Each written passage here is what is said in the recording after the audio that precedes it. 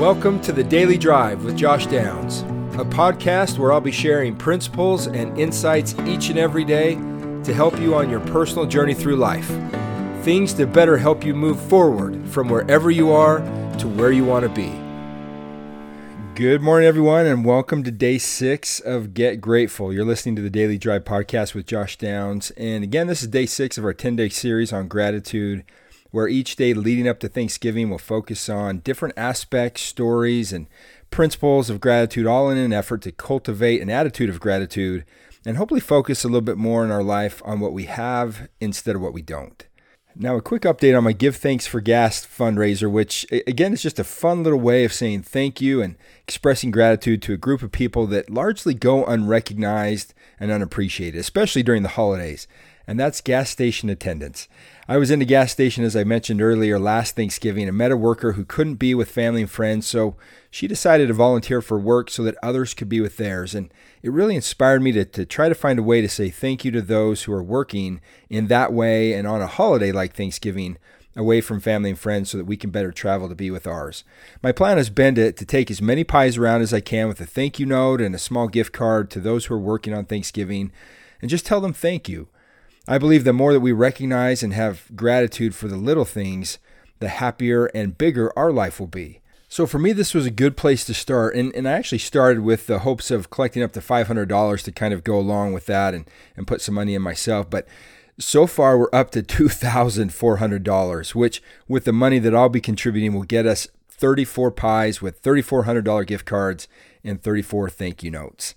And today's only Monday, which means we still have today, Tuesday, and even Wednesday to get any more donations that anyone would like to give. And I'd love to get up to 40 pies, which is only $600 more. So if you'd like to donate anything, there's still plenty of time.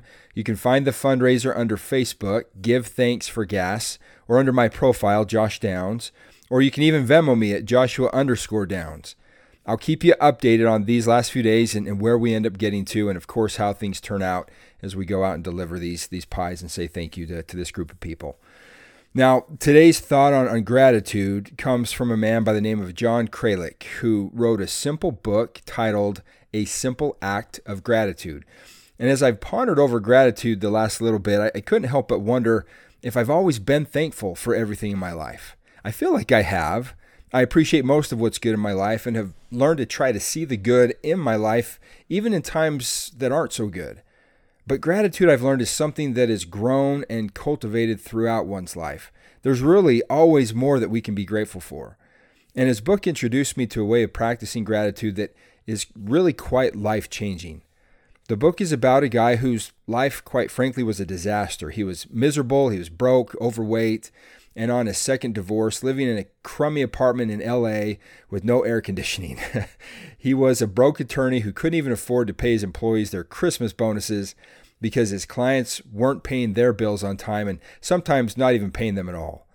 You know, I found it's certainly easy to complain about your life until you have someone else's life to compare it to.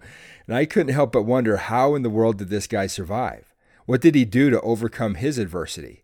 How did he turn his life around to become the success that he was? I wanted to know more about his journey, so I read on. His story is all about gratitude, but what did he really have to be thankful for, I remember thinking. Well, the premise of the book is that John had an epiphany while he was hiking in the hills of LA on New Year's Day. He started the hike to escape from the pain that he was feeling from a recent breakup and being alone on New Year's, and from where he really felt his life was at that point. And while hiking, he actually got lost and couldn't find or seem to find the right path to get back home.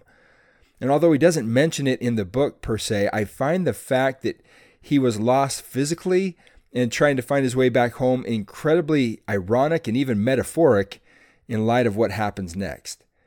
In this moment of desperation, while trying to find the right path on his hike, he writes, "Still not finding the path, I began to slip and stumble in the rough. As I became lost and tired, I began to feel the despair of not getting home before dark, much less finishing something that I had started in the new year. I imagined falling down into one of the ravines, and if that happened, how would I survive the night? Then I heard a voice. Until you learn to be grateful for the things you have, it said, you will not receive the things that you want. Now I want to repeat that. It said to him, until you learn to be grateful for the things you have, you will not receive the things you want. He said, I do not know who spoke to me. I could not explain this voice or the words it said, which seemed to have no logical relation to the other thoughts in my head. I was tired and frustrated, he said. I sat down for a minute, and the voice was loud. For me, the voice was loud enough that I thought it might be important and that it might have an important message, one that I shouldn't throw away, and so I wrote it down. He got back up and pushed on with these thoughts in his mind and stumbled his way down the mountain until he got back to his home, where he again sat down to take everything in that he had just experienced. While catching his breath, he said, I had two thoughts, both rather random. Or were they? One, he said, was of his grandfather, who loved to give out silver dollars back when he was little to his grandkids because of how excited they would get at being given a big, shiny silver dollar. He said on one occasion that he was given a silver dollar by his grandfather, only it was given with a stipulation. He promised that if John would write him a letter thanking him for this silver dollar, that he would send me another one. That was the way thank you letters worked, he told me. He writes, I only have a few memories of my grandfather from this period of my childhood, but I remember well that on this occasion he was true to his word. And soon I had 2 silver dollars. Having experienced the truth of this principle, however, I failed to learn it. I never sent a second thank you note for the second silver dollar. For some reason, I left it at that. The second thought, he says, was even more random. Of this thought, he said, a couple years before that walk in the mountains, as part of my pipe dream of starting a law practice, I had fancied that I would be handwriting a lot of personal notes. And so my office manager had dutifully ordered some very nice personal stationery, several hundred notes and envelopes in a gentlemanly off-white. Soon, however, we would be kicked out of our offices and the return addresses on hundreds of unused envelopes would become obsolete. Sitting on the concrete that I was on back home, I listened to the voice and then the following thoughts, first of my grandfather and his silver dollars, and then of the nearly useless envelopes, and I came up with an idea. It was during a moment when his life hit a desperate low that he thought, if I could focus on what I have instead of what I don't, and follow the directions of that voice, that perhaps my life would become at least tolerable. His idea became a goal that would help him to focus on the positive in his life instead of the negative. His idea was to write one thank you note each day for the next year, for a total of 365 thank you notes. Despite his challenges, he wanted to find a reason to be thankful and grateful every single day. The first thank you note John sat down to write in 2008 was to his son.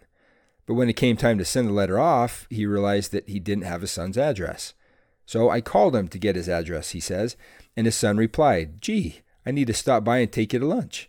And over lunch, his son repaid a loan of several $1,000s. So I wrote him another thank you note, he said, for repaying the loan and also for taking me out to lunch. In the early days of 2008, John systematically wrote thank you notes for all of his Christmas presents. When he was out of gifts, he wrote notes to his coworkers. And then when he ran out of coworkers, he was stuck. One day I just couldn't think of anybody to thank, he said. But on his way to work, he stopped at his regular Starbucks where his barista greeted him by name. John, your usual venti? And with a big smile, I thought, this is really kind of a great gift in this day and age of impersonal relationships, that someone had cared enough to learn my name and what I drank in the morning. So he lingered at the counter a little to learn the barista's name, and it was Scott. And then he set out to write him a simple note of gratitude. Scott was happy to receive it, he says, despite the fact that at first he had assumed that it was a complaint letter. I guess we're more accustomed to being complained to than to be told thank you. After the holidays, it was easy to view thank you note writing as a chore, but John says that sincerity is the best approach. He encourages people to focus on one true, meaningful sentence about the gift or the person. The notes don't have to be long, he says. Sometimes limiting yourself to just a few sentences forces you to distill your sentiments. He wrote a simple thank you note to his young daughter as well. She was too young to read his cursive handwriting, so he read it to her aloud. Thank you for being cheerful and happy when I pick you up in the evening. Sometimes I don't have a very fun day, but when I see you and we talk about things and have fun, I feel better. Thank you for being the best daughter ever. Though it might be tempting to fire off a quick thank you email, John says true expressions of gratitude should be written the old school way with pen and paper. Things we write in cyberspace are so easily deleted and forgotten, buried by the next 30 emails we receive, he says. In this day and age, a handwritten note is something that people really feel is special. John says he is often moved by how many people have saved his notes. It's up on their wall, he says. It's like a part of you that's there. John has written over 1,100 thank you notes since starting this process, simply by focusing on the people supporting you every day and saying thank you. Now, how to write a great thank you note? Well, John describes it like this. First, about 4 sentences is all. Always start with thank you. Recognize the gift or whatever they've done that's created your gratitude. Write one true sentence why you're grateful and tell that person what they mean to you. Incredibly enough, he discovered that through this, there were things right under his nose to be thankful for that he hadn't ever even noticed. Of his experience, he says, although it took me more than a year to complete the writing of 365 thank you notes, which I would imagine it would for any of us, I continued writing them until 365 were completed, and then kept going. I learned to be grateful for the life I had, recognized that the love I had for my children made my life already richer than the many people I envied. I learned to be grateful for my law firm, my practice, and for the love of friends and family that surround me. I became thankful for the many people around me who dealt with challenges far greater than the ones facing me, with courage and style. I learned to recognize the many people in my life who had protected and cared for me. His life shifted drastically from the low that he was in, and little by little got better and better because he became more grateful for what he had. He is now a successful author, motivational speaker, and Superior Court judge for the Los Angeles County. True to the message he was given, he has been able to receive all that he wanted by first becoming grateful for what he had. Another successful person and author, Darren Hardy, author of the book The Compound Effect, quickly recognized the power of gratitude in his own life.